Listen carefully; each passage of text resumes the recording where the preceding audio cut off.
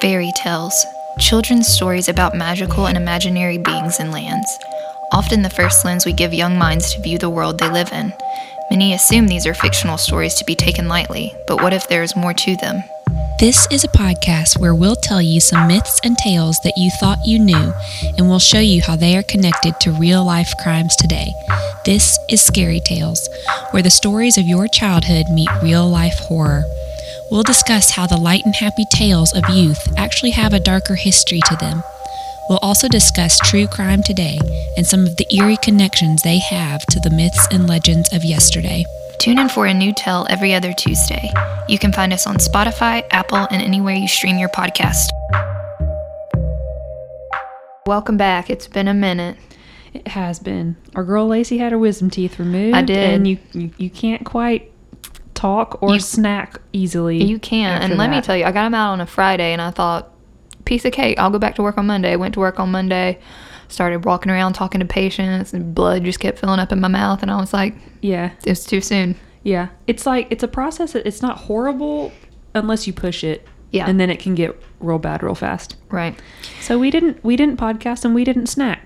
And we've been sad, and we've been missing everybody. But we're back. Maybe you missed us. I hope so.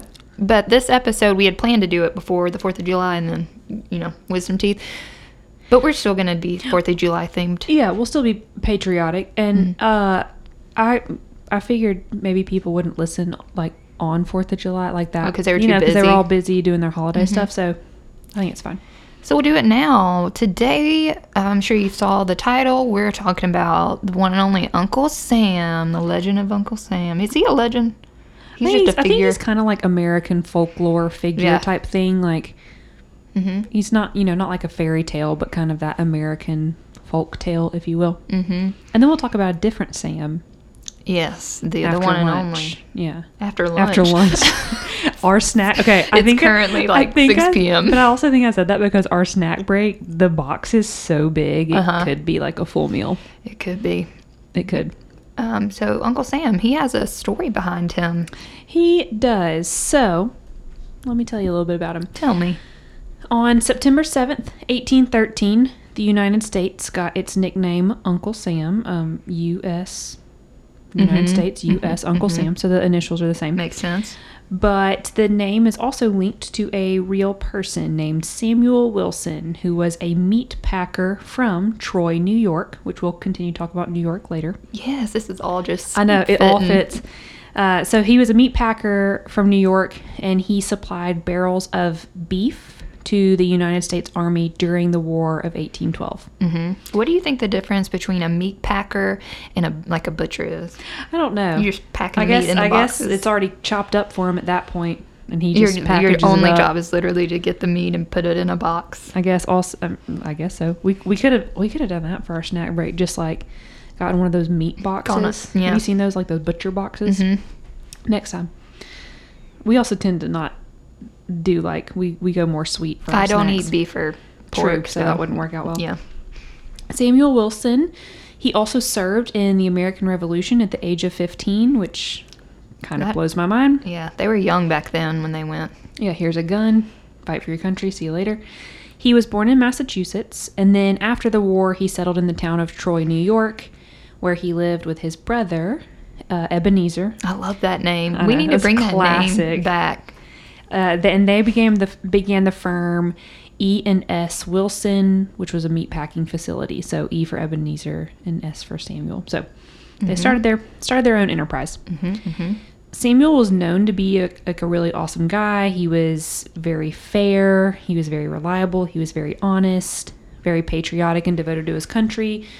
Everyone liked him, well liked by the local residents. So people began to refer to him as Uncle Sam. He was just everybody's uncle. Yeah, that uncle that wasn't anybody's uncle, but was so nice to everybody that everybody loved him. Did you have someone that you called uncle that wasn't really your uncle?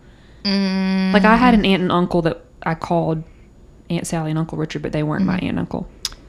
No, not that I can think of. I kind of felt like that was a Southern thing, but this takes place in New York, so I don't know. Then, another war later, during the War of 1812, the demand for meat supply for the troops was very needed.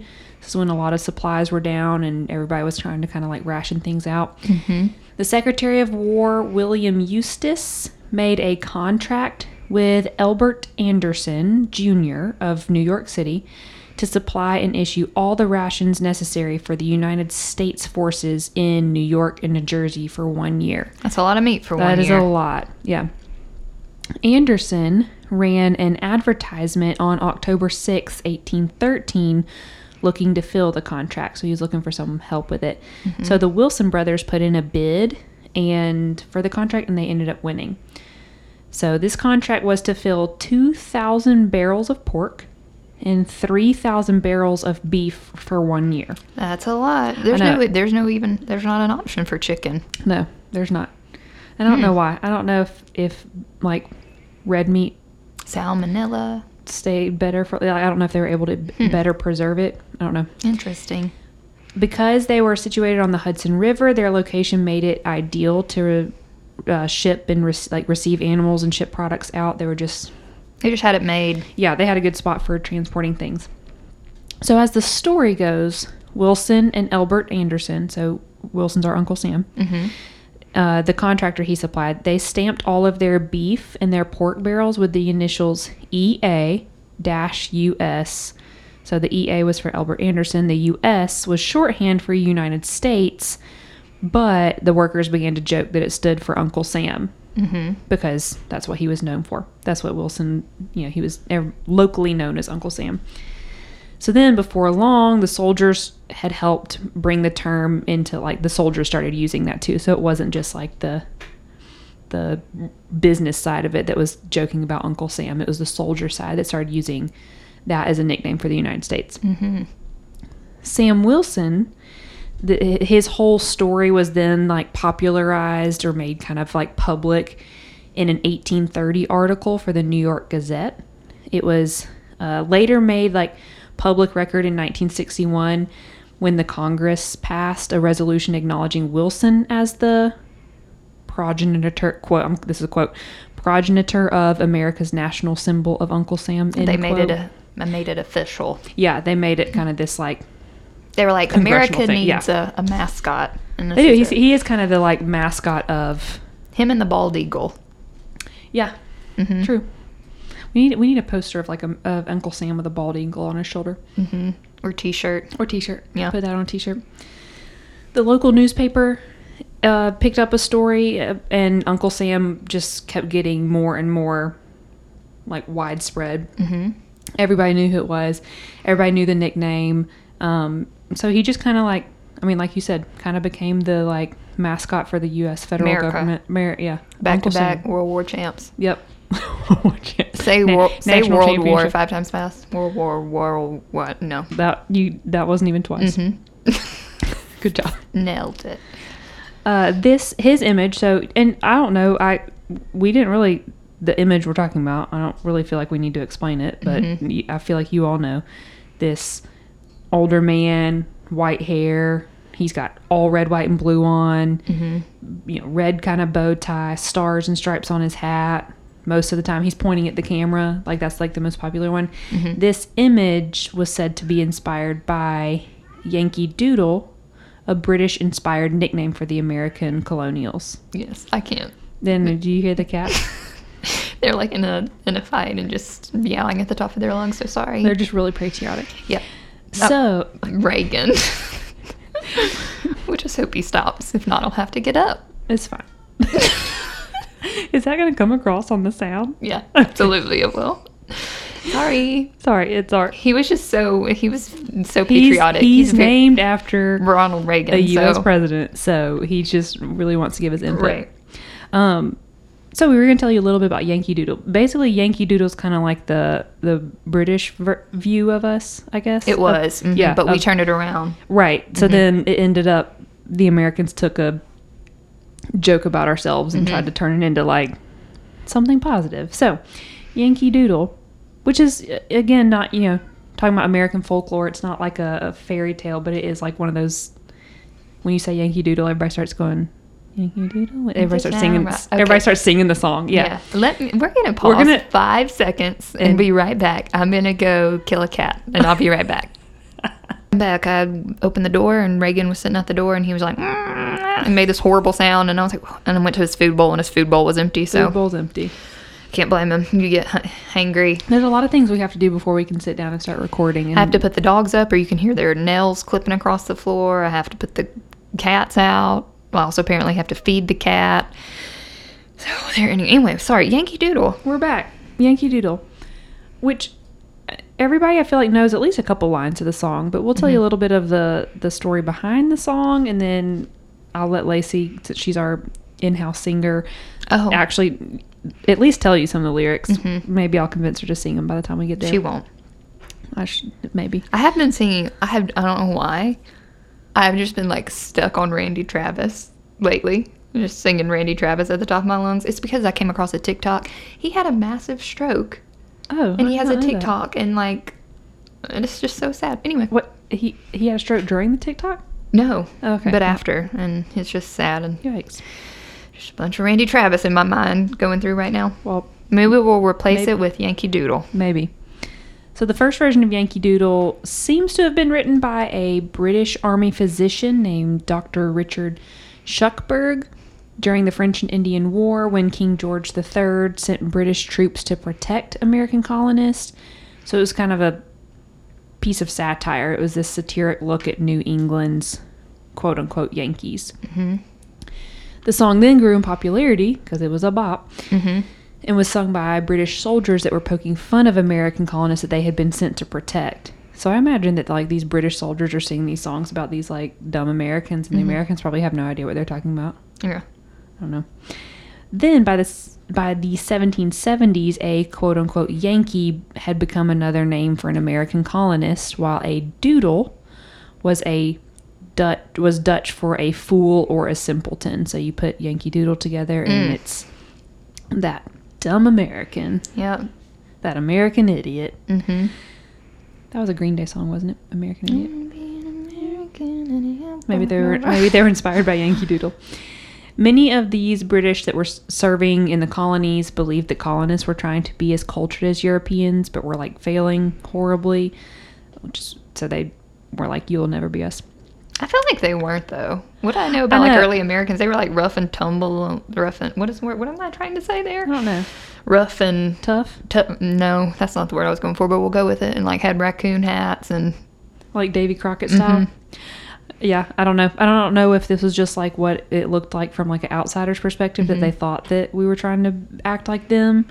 But I don't know. So it was all just mockery. So we'll do the first. You can see this in the first verse of the song. So for example, in the last line, quote unquote, stuck a feather in his hat and called it macaroni. Always a bizarre song or line to me. Never. That's because I was just picturing the good old macaroni that I just ate for dinner. Right. You're like, we did arts and crafts with like macaroni noodles when we were younger. So maybe this was like a crafty thing. Put it up there for a snack. Put it in the brim of your hat. For a snack break later. But no, apparently macaroni was a term describing men who went to extremes to like look sophisticated or stylish. Who would have thought? So if you call somebody a macaroni, you're like making fun of, they think they're fancy. So anyway. Well, all right. Now you know the line that always threw me off the most as a kid. Well, these lines are about to really throw you off. So, but I was about to say, I think these lines, I don't remember any of this part of the song. No, I don't think this is. So this was their version. Okay, because I was about to say, and we turned it around. You don't know. Like, I feel like everyone knows like those first few lines, and then that's it. Is that Ephraim or Ephraim? I don't know. I don't know how to pronounce that name. But anyways, part of the lyrics go, Brother Ephraim sold his cow and bought him a commission, and then he went to Canada to fight for the nation. That's a questionable rhyme, but when Ephraim, he came home, he proved an errant coward. He wouldn't fight the Frenchmen there for fear of being devoured. Sheep's head and vinegar, buttermilk and tansy. Boston is a Yankee town. Sing hey doodle dandy. And then another version the British liked singing went, Yankee Doodles come to town for to buy a firelock, whatever that is, and we will tar and feather him, and so will we John Hancock. I wonder if a firelock is a gun. Could be. Sounds like it. I don't know. And then John Hancock from... What's he got to do with anything? I don't know, but they apparently didn't like him. All right, well. So, Mm-hmm. Honestly, if I had been an American, I probably wouldn't have done that. They were making fun of me because I was like, that. I was just like, who's Ephraim? Ephraim. I know. What's a firelock? What's a firelock? What do you make with sheep's head and vinegar? I know that's the recipe there in the middle kind of threw me off. But so they made fun of us. And then I think eventually, like we were saying, US kind of takes it and turns it into a patriotic song. So at some point, the Americans and the British stopped getting along, and they went to battle with one another. And I think that's where this next part comes in. Right. So at Yorktown, the British marched out to surrender, and they were marching with their heads turned towards the French troops, which I guess they were trying to pretend the Americans didn't exist, or they were angled more towards who they respected and turning their backs on who they didn't. I don't know. It must be like a wartime, middle finger, I guess. The Marquis de Lafayette, which just makes me think of the Hamilton song, the commander of one of the American forces, was outraged, very upset by this. He ordered his band to play Yankee Doodle. He's like, I'll show you. He's like, oh yeah? Watch this. So drums going, all the rifles, the musicians, they all like just went hard on this song. And then every British head like jerks around, and They did look the Americans in the eye. They're just like jamming to Yankee Doodle. Because we're just a bunch of Yankee Doodles. Yeah, so they were like, take that. I also just feel like that would have been a funny, like, I would, like, I kind of get chills. You know me, because I said the only things that make me cry are terrorists and what was the other one? Old people. Well, animals. And by terrorist, I meant Animals. dying patriotism. Yeah. If you didn't listen to terrorists. another, so that just, like, gets me in the feels. Oh, I know. I think that would have been funny to witness in person. So fast forward a little bit. In the late 1860s and 1870s, a political cartoonist, Thomas Nast, who we've talked about him before. Yeah, in our Santa Claus episode. He began to popularize the image of Uncle Sam. So, he's drawing all these caricatures of Uncle Sam.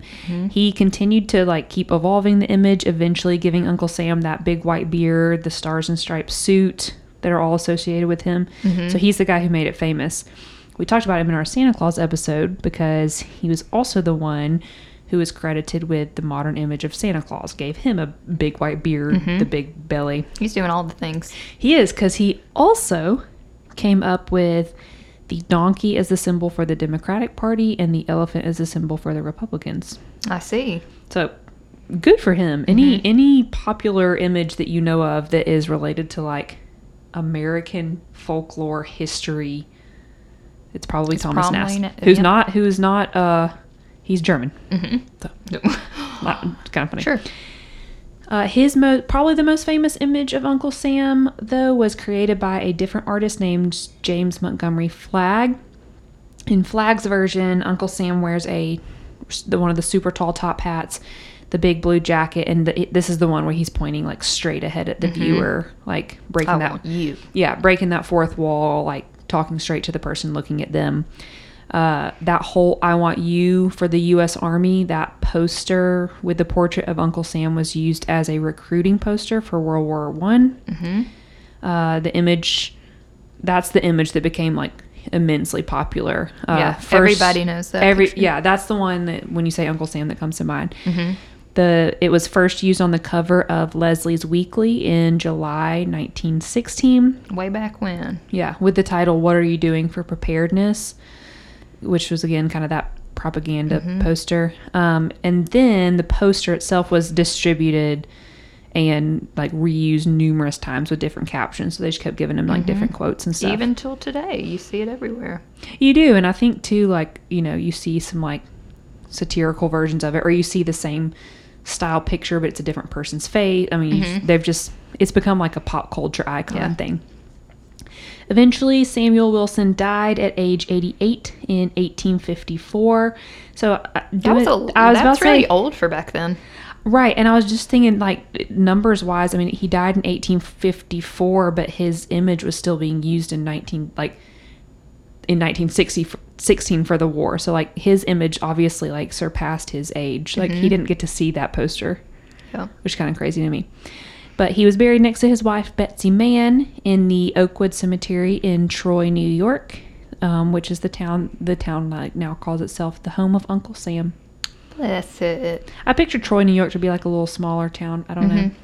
Could be. Like he's like this small town boy that was nice to everybody. He fought in the wars. Packed a bunch of meat. Packed meat. Everybody's uncle. Like everybody loved him. And then ends up being this like America's mascot. And that's Uncle Sam. That's Uncle Sam. And a little bit a of nice Yankee guy. Doodle. Yeah. We're about to talk about a not so nice guy. Yeah. Yeah. Also from New York. Uh-huh. So that's why I guess I'm picturing like this Troy, New York. You've got this nice guy from a smaller town, and then you have this not so nice guy. He's not nice at all. That terrorizes the town.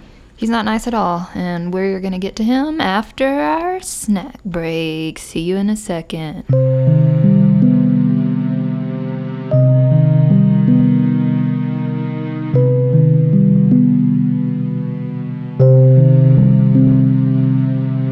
Snack break. It's a friggin' snack. I'm very excited about our snack break today.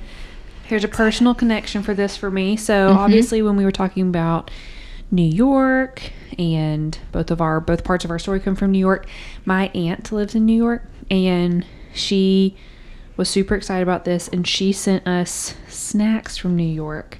So shout out to my aunt for sending this to us. She I'm pulling up a text message from her because she said that I can say it's sponsored by my aunt, who says New York is back and people should come visit.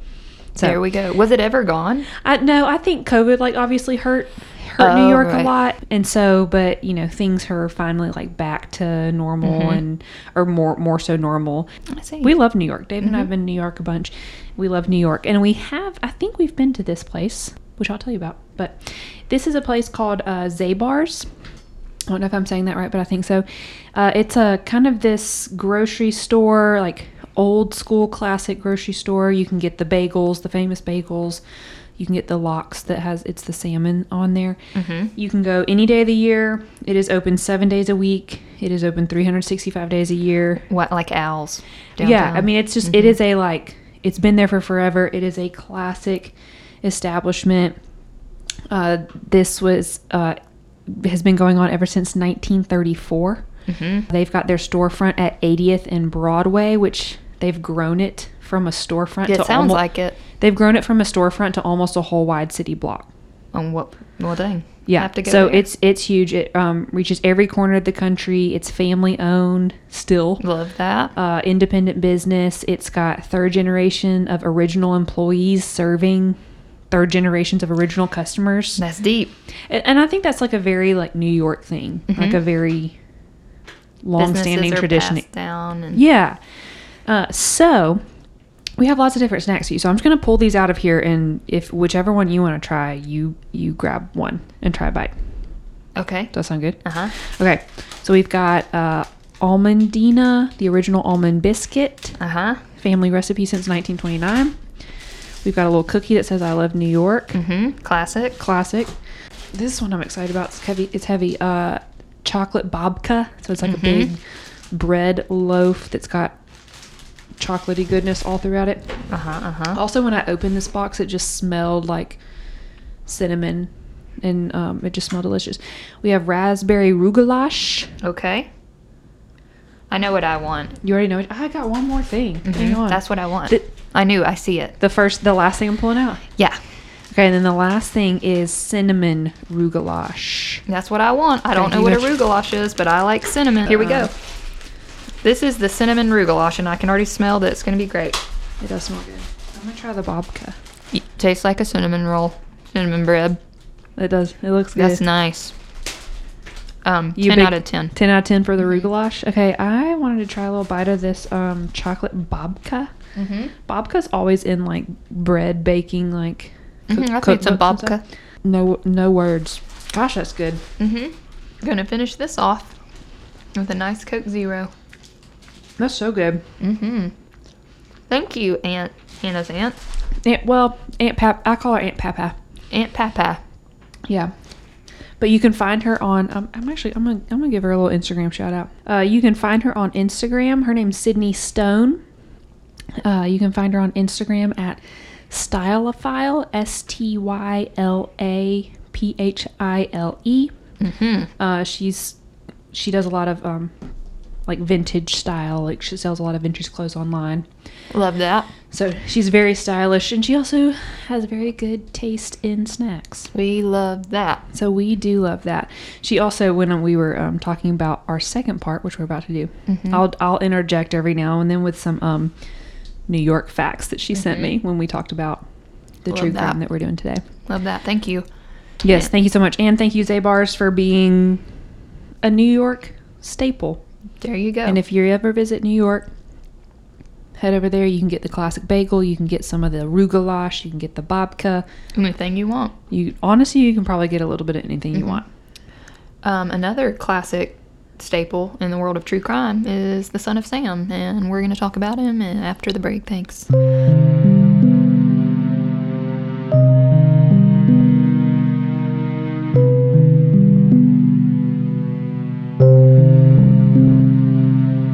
The Son of Sam. Another classic New York legend.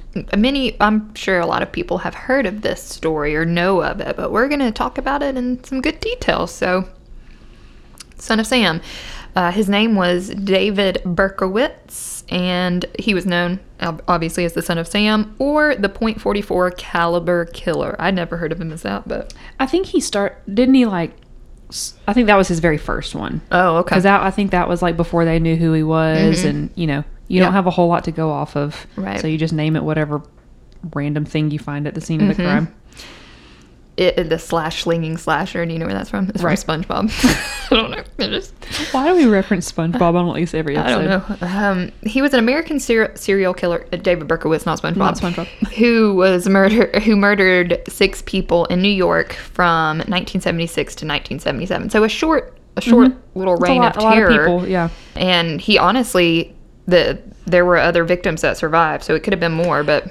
Yeah, I think that was just the number of how many people he killed. There were other people who he, like, just literally shot in the head and they lived, like multiple people. I don't get that. I don't either. If someone shot me in the toe, I would die, just knowing me. Yeah. And just the fact that he had people who survived his attacks, and it still took him a long time to catch him. Where it's like, you have people who have seen him. Right. Anyway. Berkowitz was born Richard David Falco in Brooklyn, New York on June 1st, 1953. His mother, Betty Broder, was married to a man named Tony Falco, who she also had a daughter with. Her name was Rosalind. However, she had a little side piece. She had an affair with a man named Joseph Kleinman, and she got pregnant. And when Joseph Kleinman found out she was pregnant, he told her to get rid of the baby. So a few days after his birth, Richard David Falco was adopted by Nathan and Pearl Berkowitz, who they were a Jewish couple, and for whatever reason, they reversed the baby's first and middle name. So now we have David Richard Berkowitz. I guess they just changing around. Well, I guess they wanted to have their own, like... Yeah. Involvement in naming him, kind of, without totally uprooting him. Sure. I don't know. Nathan Berkowitz, his father, owned a hardware store which occupied much of his time, not leaving a lot of time for he and his adopted son to bond. However, David Berkowitz and his mother were very, very close. That was their only child, obviously, and a lot of time, I was going to say being an only child, you're an only child, but you know the... No, I am. I feel like I feel like I'm not the You're a stereotypical well-rounded only child. Yeah. But I am super close to my parents. But some would say only child sometimes get too much leniency. Yeah, and I wonder if, to me, it sounds like his mom like really wanted a kid. Maybe his dad, maybe one parent wanted more than the other, and so she was just so excited to finally have a kid that she maybe let him... Just smothered him with love. Yeah, maybe let him get away with too much. From all accounts, David led a troubled childhood. Big surprise there. He was said to have had an above-average intelligence, also huge surprise there, but he lost interest in learning at an early age and had a reputation as being the neighborhood bully. I wonder if he was just like bored at school because he already knew everything was too easy. Yeah. When he was 7 years old, he was hit by a car and suffered a head injury, and everybody knows about brain injuries. I mean, already his story right there, you've got 3 like Whammies. Right off the bat. Yeah. That'll get you. Yeah. After this, he started getting into petty larceny and pyromania. He would set bugs on fire, and then he advanced to smaller buildings in the neighborhood. Like, start with the smallest thing you can buy, and then smaller buildings. God, there goes the cat again. We're just going to ignore it. When he was 14, unfortunately, his adoptive mother, Pearl, died of breast cancer, and this was in 1967. And out of the two parents, he was definitely closer to Pearl, and he didn't get along with the new woman that his father later married. So that's almost two more whammies. Your adopted mother died, and then the new woman you don't get along with. Right. But, like... Bad stepmother to the adopted mother who adopted you after your birth mother had to give you away. Right.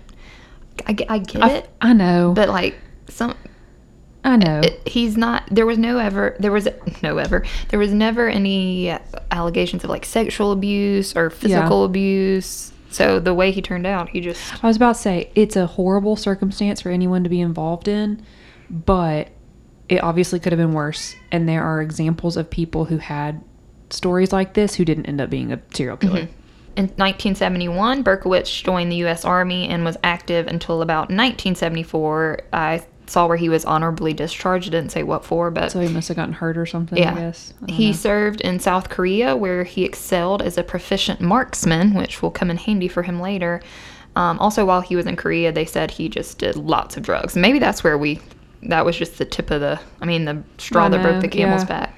And so maybe those Uncle Sam posters got to him. All those Uncle Sam posters saying, "We want you," and then he joins up. Yep. All right. We're going to go on another 5-minute break. I'm going to do something with the cat, and we'll be right back. You had to go fix the cat, so... I did. I threw him back into the snack break. I did. I threw him into our room. I didn't throw him. It sounds like we're torturing him. We're not. My cats are very well loved, but I put him in our room, and I locked the door. And I wouldn't be surprised if he found his way out. So here we are. Where were we? Try again. Here we go. So while he was in the Army, he saved up a lot of money, and he was able to rent an apartment in the Bronx, and he even attended Bronx Community College. I guess he was like, we'll try this again. I wonder what he majored in. I didn't say. Yeah. Like, what are the bug people called? What's that word? Oh, I don't know. No, he probably studied bugs. Probably did. To support himself, he worked several odd jobs, including mail sorter, security officer, and cab driver. Just imagine having...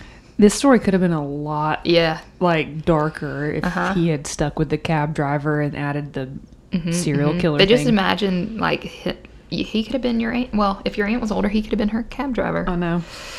Around this time, he was able to get in touch with his birth mother and half-sister.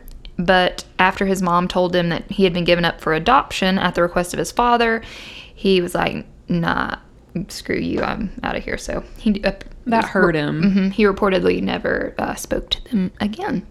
Because it didn't seem like it was like they had a family. So it wasn't like that they couldn't take care of a family. Yeah. It was that... Well, you kept Rosalind, He was a product of a affair. So I imagine that would be a little bit traumatizing. Yes. In 1974, David's fascination with fire resurfaced. He really amped things up here, and he set more than 1,500 fires around New York City. How he didn't go to jail for this, I don't know. I don't understand that either. He wrote about setting these fires in his journal and called himself the Phantom of the Bronx. Ooh.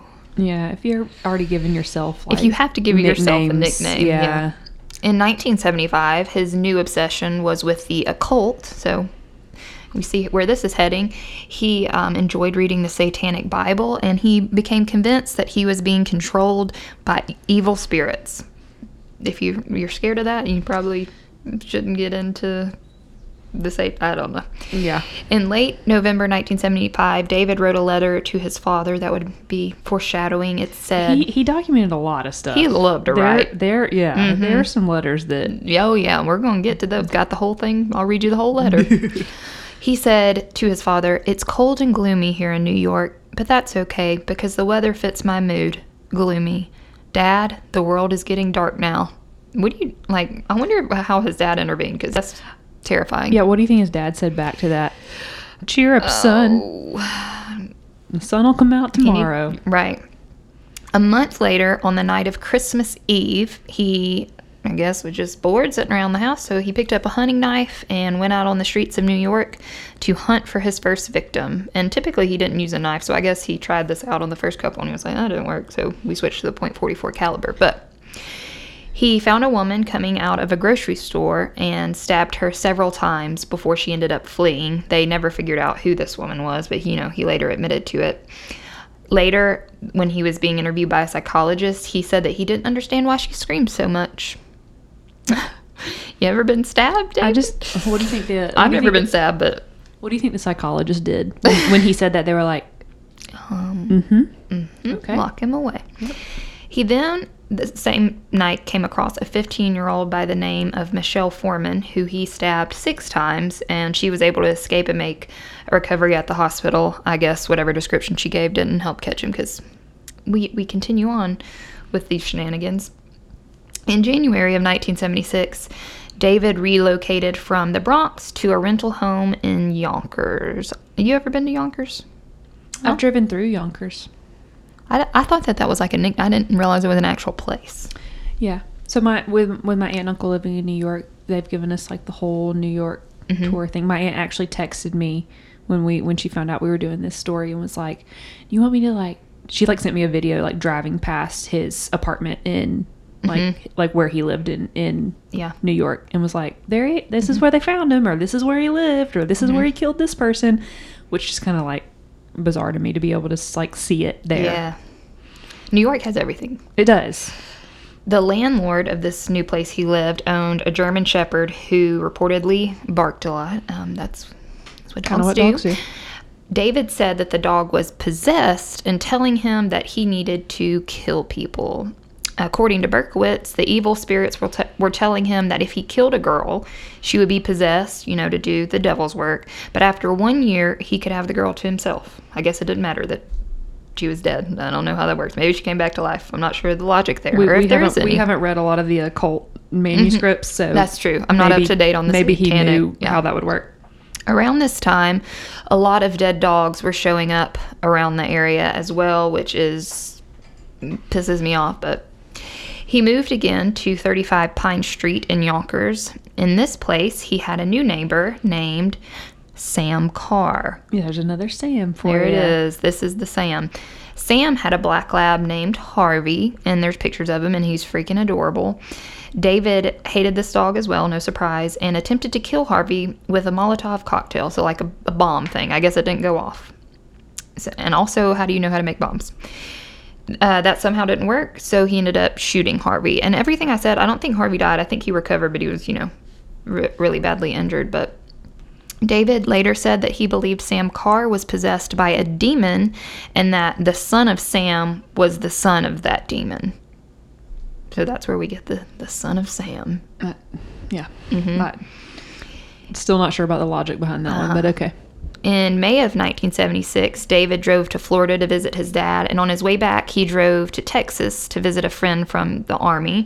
He spent a few weeks with his friend, and when he was going back to New York, he kind of acted like he was nervous about the long drive by himself, and he asked Billy for a gun for protection. So his friend bought him a .44 caliber revolver and 3 boxes of ammo. Because I guess it was harder to get a gun in New York than it would be in Texas, and I think in Texas you have to have a certain license to get it. Yeah. So his friend bought it for him because he didn't have that. So no one knew he had this gun.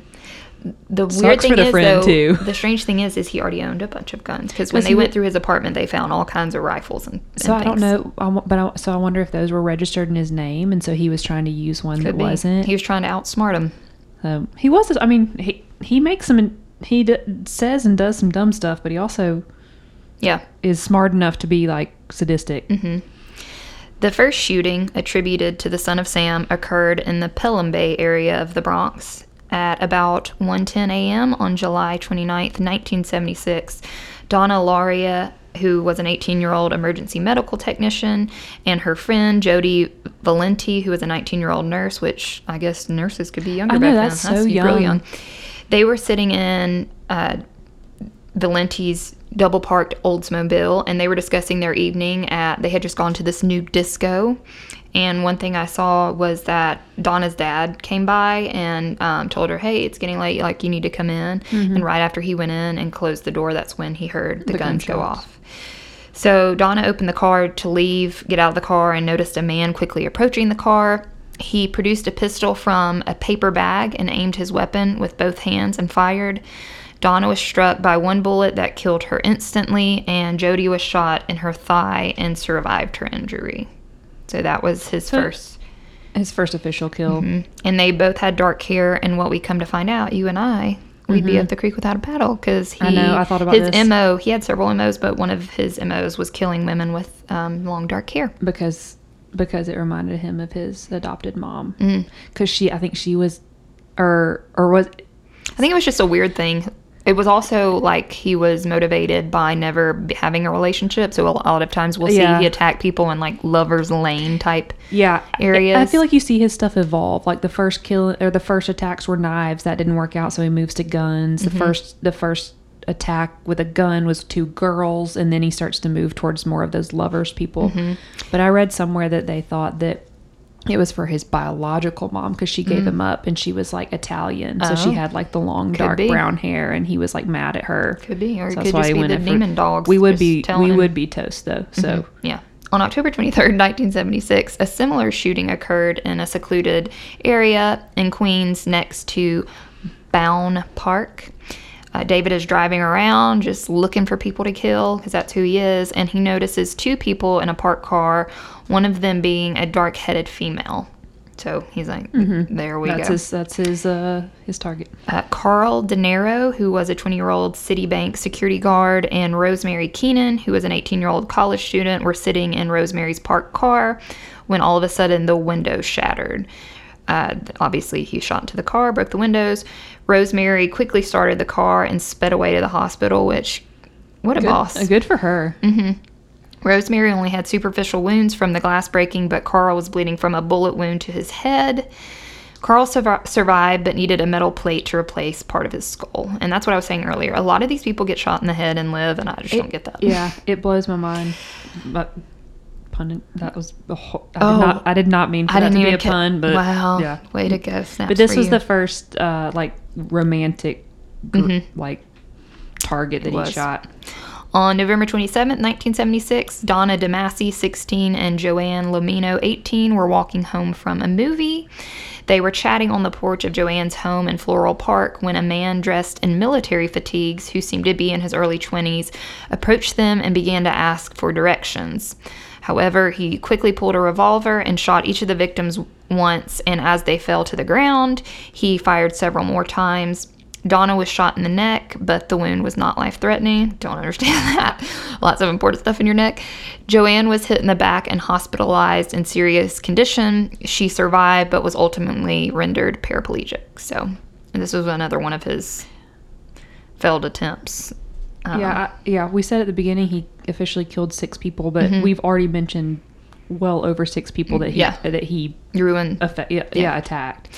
At about 12:40 a.m. on January 30th, 1977, Christine Friend, I don't know how to say that. She was a 26-year-old secretary, and her fiancé, John Deal, who was a 30-year-old bartender, were sitting in John's car near the Forest Hills LIRR station in Queens. Is that like the subway station? A railroad? I assume maybe so. And they were preparing to drive to a dance hall after seeing the movie Rocky. You know, just the 70s things, discos, Rocky. Movies, discos. 3 gunshots penetrated the car, and in a panic, John drove away for help. He suffered minor superficial injuries, but Christine was shot twice and died several hours later at the hospital, which is horrible because they were about to get married. Yeah. At about 7:30 p.m. on March 8, 1977, this one's really sad, Columbia University student Virginia, I can't pronounce that last name, Voskerichian. She was 19, and she was walking home from school when she was confronted by an armed man. She lived about a block from where Christine had passed away, and the one we just talked about. And in a desperate move to defend herself, when he pointed the gun at her, she put her textbooks in front of her face, and he shot through the textbooks and killed her. So they found bullet holes in her textbooks. That is sad. That's not the last one. We just keep I know. going. I know. Here. I was just thinking, piling on. each of these are only like a couple months apart. Like you have January, March, April. I mean, they just couldn't stop him. He couldn't stop himself. Well, yeah, I guess it's. At about 3 a.m. on April 17th, 1977, Alexander Esau, who was a 20-year-old truck operator, and Valentina Suriani, who was an aspiring actress and model. Sorry, that's bad. Freudian slip. They were sitting in Valentina's car near her home in the Bronx, only a few blocks from the scene of the Laria Valenti shooting. So he's always... It's all the same area. Yeah. He's risking it.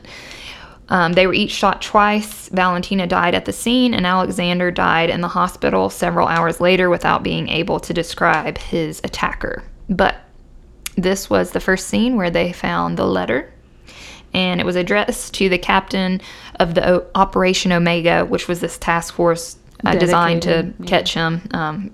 Operation Omega sounds intense. I know. And it was addressed to their captain, Joe Borelli. And it said, straight to him. Like, just he knew who was investigating him. He knew exactly who to send it to. This is about to I know. I just real got this, weird. I just so got the shivers. Here we go. This was the letter. I am deeply hurt by your calling me a women hater, spelled W-E-M-A-N. I am not, but I am a monster. I am the son of Sam. I am a little brat. Yep, got that right. When Father Sam gets drunk, he gets mean. He beats our family. Sometimes he ties me up to the back of the house. Other times he locks me in the garage. Sam loves to drink blood. Go out and kills, commands Father Sam. Behind our house, some rest. Mostly young, raped, and slaughtered. Their blood drained, just bones now. Pop Sam keeps me locked in the attic, too. I can't get out, but I look out the attic window and watch the world go by. I feel like an outsider. I am on a different wavelength than everybody else. See, we do have some insight there, because yes, you are. Programmed to kill. However, to stop me, you must kill me. Attention all police. Shoot me first. Shoot to kill, or else keep out of my way, or you will die. Papa Sam is old now. He needs some blood to preserve his youth. He has too many heart attacks. Ugh, me hoot, it hurts, sonny boy. I miss my pretty princess most of all. She's resting in Our Lady's house, but I'll see her soon. I am the monster, Beelzebub, the chubby behemoth. I love to hunt, prowling the streets looking for fair game, tasty meat. The women of Queens are prettiest of all. I must be the water they drink. I live for the hunt, my life. Blood for Papa. Mr. Borelli, sir, I don't want to kill any more. No, sir, no more, but I must honor thy father. I want to make love to the world. I love people. I don't belong on earth. Return me to Yahoos. To the people of Queens, I love you, and I want to wish you all a happy Easter. May God bless you in this life and in the next, and for now I say goodbye and good night. Police, let me haunt you with these words. I'll be back. I'll be back. To be interpreted as bang, bang, bang, bang, ugh. Yours in murder, Mr. Monster.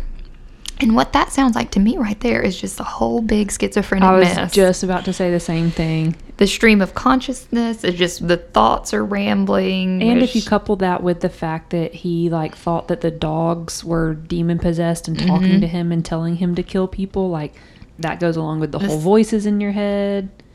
Just the rambling and the...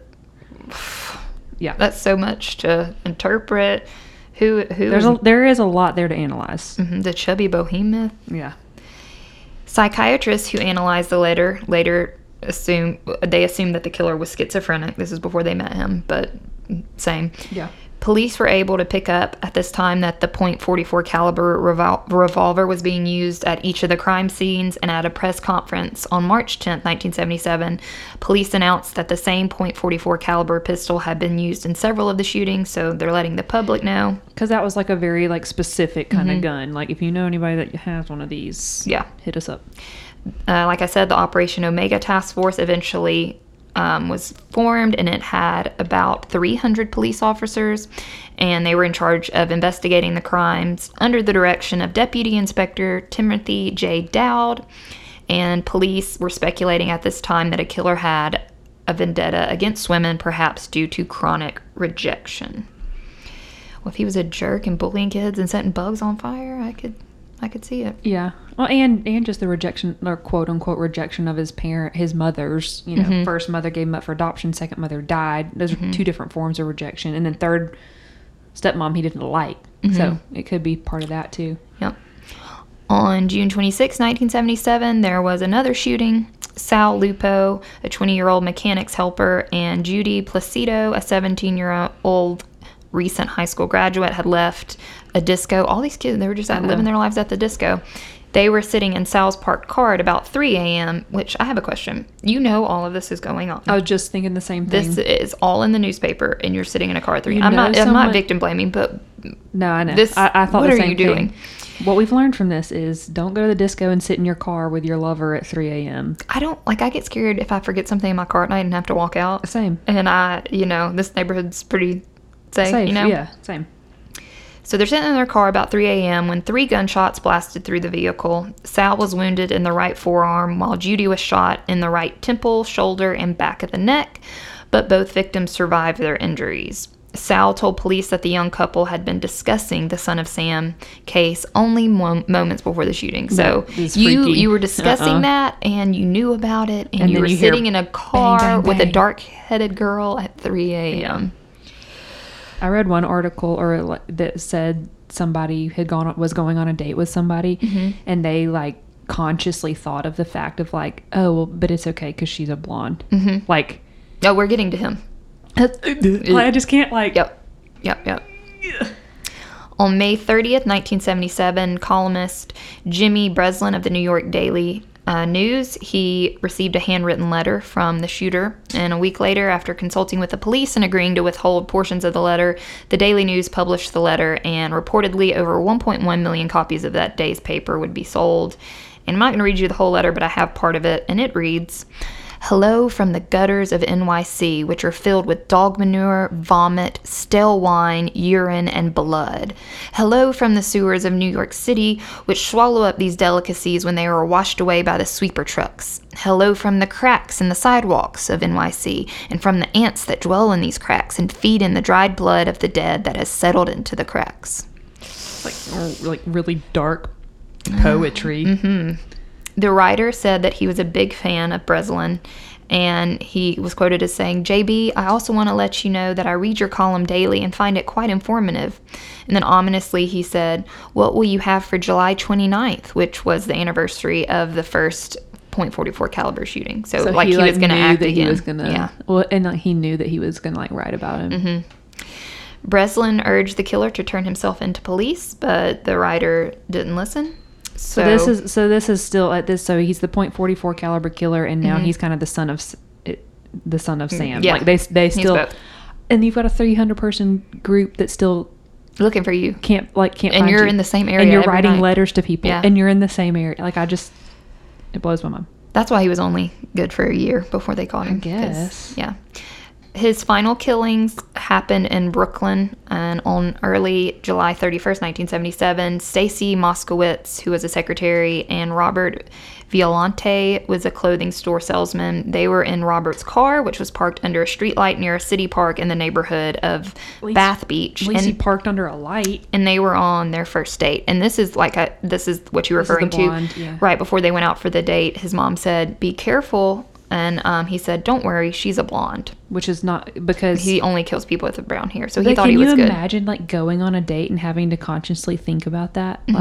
She's a brunette, she's no good. If I take a brunette, we're more likely to get attacked. And then this just so happened to be the first and that you knew and it still happened. They were kissing when a man approached within 3 feet of the passenger side of Robert's car and fired 4 rounds into the car, striking both victims in the head before he escaped through the park. Robert lost his left eye, and Stacy died from her injuries. So another bullet to the head, and you survive. Yeah, that's crazy. Stacy didn't, which that's, sad, but it's crazy. The medical part of this is crazy. The evening of this shooting, Cecilia Davis, who lived near the crime scene, she saw a man remove a parking ticket from his yellow Ford Galaxy, and it had been parked in front too close to a fire hydrant. She said he looked really distraught and mad, and so she took note of it. And she called the police and told them what she saw, and authorities determined that Berkowitz had been issued the parking ticket. That's so strange that she thought to. Well, because I'd be pissed if I got a parking ticket too. Isn't everybody pissed when they get a parking ticket? So I guess he was overly. And I guess too, if your city is being ravaged by a serial killer, you're gonna like make note of anybody who's upset. Right. But I would, I get upset if I get a parking ticket. Because this is what I'm a serial killer. This is what caught him. Yeah. When they investigated his car parked on the street outside his apartment, police found a rifle in the back seat. They searched the vehicle and found a .44 caliber Bulldog pistol along with maps of the crime scenes and a letter to Sergeant Dowd of the Omega Task Force. And when he emerged from the building hours later, Berkowitz was arrested outside his apartment in Yonkers, New York on August 10th, 1977, and his first words upon arrest were, "What took you so long?" So cocky. And I had the same question. Same. That's what I'm saying. 300 people. I think I also read that he finally said something to him like, "Well, you got me," and they were like, "Who do we have?" Like they were like wanted him to actually say, and he said like, "You got the son of Sam." That's me. I did it. Yep. Everyone in New York was celebrating. Bars were reportedly giving out free drinks. That's such a New York thing. Yeah. Like, caught the serial killer, drinks on us. The brunettes were like, "Yay!" Yeah. Police searched his apartment and found it in a disarray, and it had occult graffiti all over the walls. They also found a diary wherein Berkowitz took credit for dozens of arsons throughout New York area, so I guess they finally caught him for that too. Police were worried that they would be challenged in court because they didn't have a search warrant when they got in his car, and the rifle wasn't illegal in New York City. But to the relief of police, Berkowitz quickly confessed to the shootings, like you said, and he expressed an interest in pleading guilty in exchange for receiving life imprisonment rather than facing the death penalty. He was questioned for about 30 minutes and then confessed to the son of Sam killings.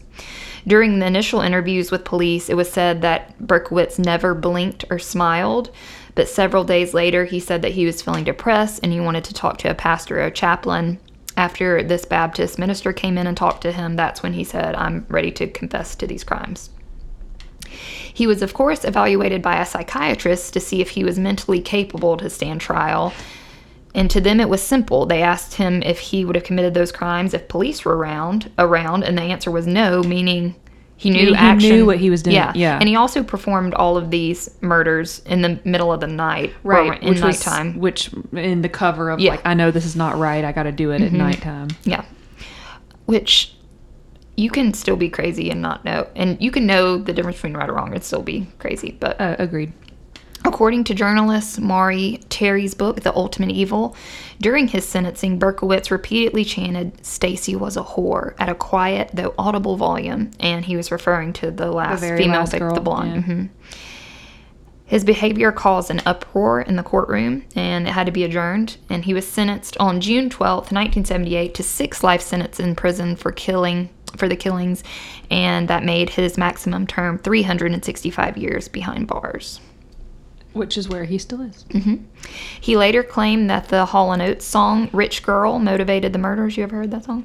You're a rich girl. Oh, and you yeah. Is that true, or that's what he says? I mean, I don't know.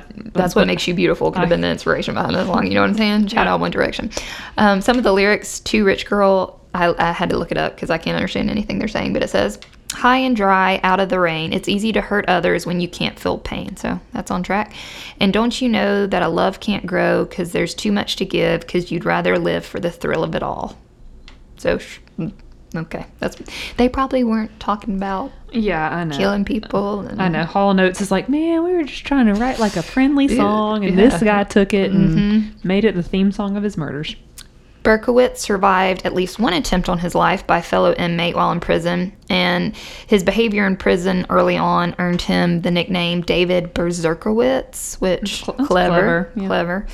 There was a 1979 attack on Berkowitz's life, and somebody cut his throat, and he refused to identify them and suggested that the act was directed by the cult he once belonged to. He reportedly invited the former priest and exorcist Malachi Martin to visit him to discuss his past occult involvement. He claimed that he did not act alone in the killings. Yeah, there's a whole like Netflix Did you see that? There's a whole Netflix documentary called Sons of Sam, and it takes this claim and kind of like goes along with it, saying that like he wasn't the only son of Sam, that there were sons of Sam and there were other people who. I think also if there did were it. though, there would have been a lot more. Yeah, deaths, so. He said that he was a part of an occult group which sacrificed animals to Satan and which ran a child pornography racket. He said that he was not the son of Sam Shooter, but merely one of the many lookout men. And in his claims, he puts the blame on John, also known as Wheaties, that's a weird nickname, John Wheaties Carr as one of the shooters, as well as Carr's brother Michael, who are both Sam, Sam Carr, his sons. The guy who had the dog. Yeah. Right. So that's interesting. John Carr was killed in February 1978 in a shooting in North Dakota, which was ruled a suicide. I don't know if this was, after the blame and the speculation was put on him. And then his brother Michael was killed in a traffic accident. So Berkowitz didn't mention any other names in the interviews, and he claims he cannot reveal any more details as it would endanger his family. So don't know what that means. He's probably going to try and say his dad's involved or something. Well, I feel like that's just displacement of the blame. It's like, Yeah. I just can't, or also like you don't have anybody else to blame, and you're just saying I can't name anybody else. It's like, yeah, because nobody else did it. It was you. Berkowitz, like you said, he's still in prison, and I watched several interviews with him, recent interviews. He now describes himself as a born-again Christian and says that his obsession with pornography played a major role in these murders.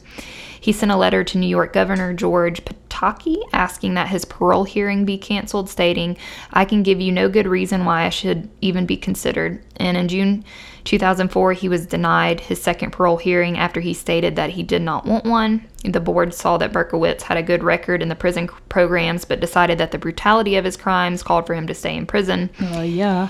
And now he is very involved in prison ministry and regularly counsels troubled inmates. In the interviews I watched, he seems like completely normal, and I read a lot of the comments, and I kind of got this too. Like, he actually looks, and a crazy person can act any way they want, but he looks remorseful. Yeah. And Which I hope he is. I mean, anybody that says no, I accept my punishment, and I deserve to be never, in here. I mean, he pretty quickly was like, I'm gonna plead guilty.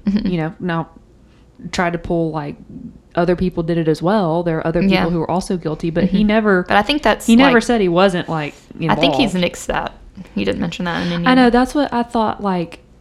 There's some people who just totally don't buy the cult thing, and some people say that he was just making that up, and But he's still in prison. He's been there for a while, and he will be there for a while. He'll be there. Yep, 365 years. Yeah. So you can go to the prison where he is. We always talk about different places we want to visit. You can. I mean, he is still there. He is in prison. I told you too. I'd share some facts my aunt shared with me. The house. We talked about Sam Carr. Yeah.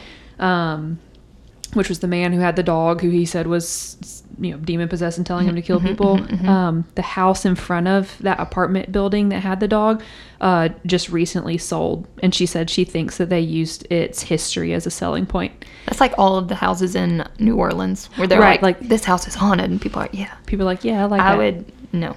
If they're like, hey man, so David Berkowitz, he said that this dog was possessed by Satan and told him to kill people, and they lived here or next door or right here. Would you snatch that up? Right. I wonder if people go out to the prison and bark outside the window just to mess with them. Oh gosh, that's just mean. Ask your aunt that. I know, I will. I'll ask her. Definitely, if we go visit, that's what I'm gonna do. Yeah.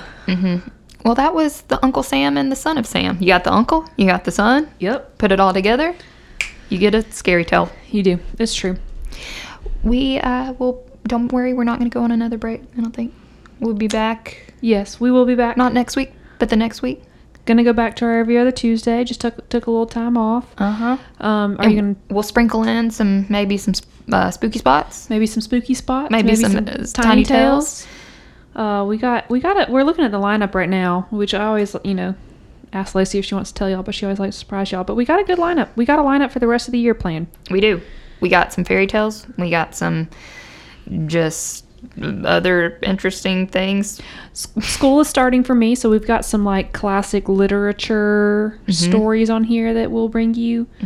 I've had some people, reach out and make suggestions. Somebody just today actually suggested Princess Diana. No, I will not. I don't want. I'm way too paranoid, and I think the Queen will find me and kill me, like she did Princess Diana. Except I didn't say that because I'm gonna get canceled. No, see. Okay, well, just some ideas. If I'm alive by the next Tuesdays episode, we'll be here and we'll do another episode. Thanks for listening, and we hope you enjoyed. See y'all next time. Bye bye.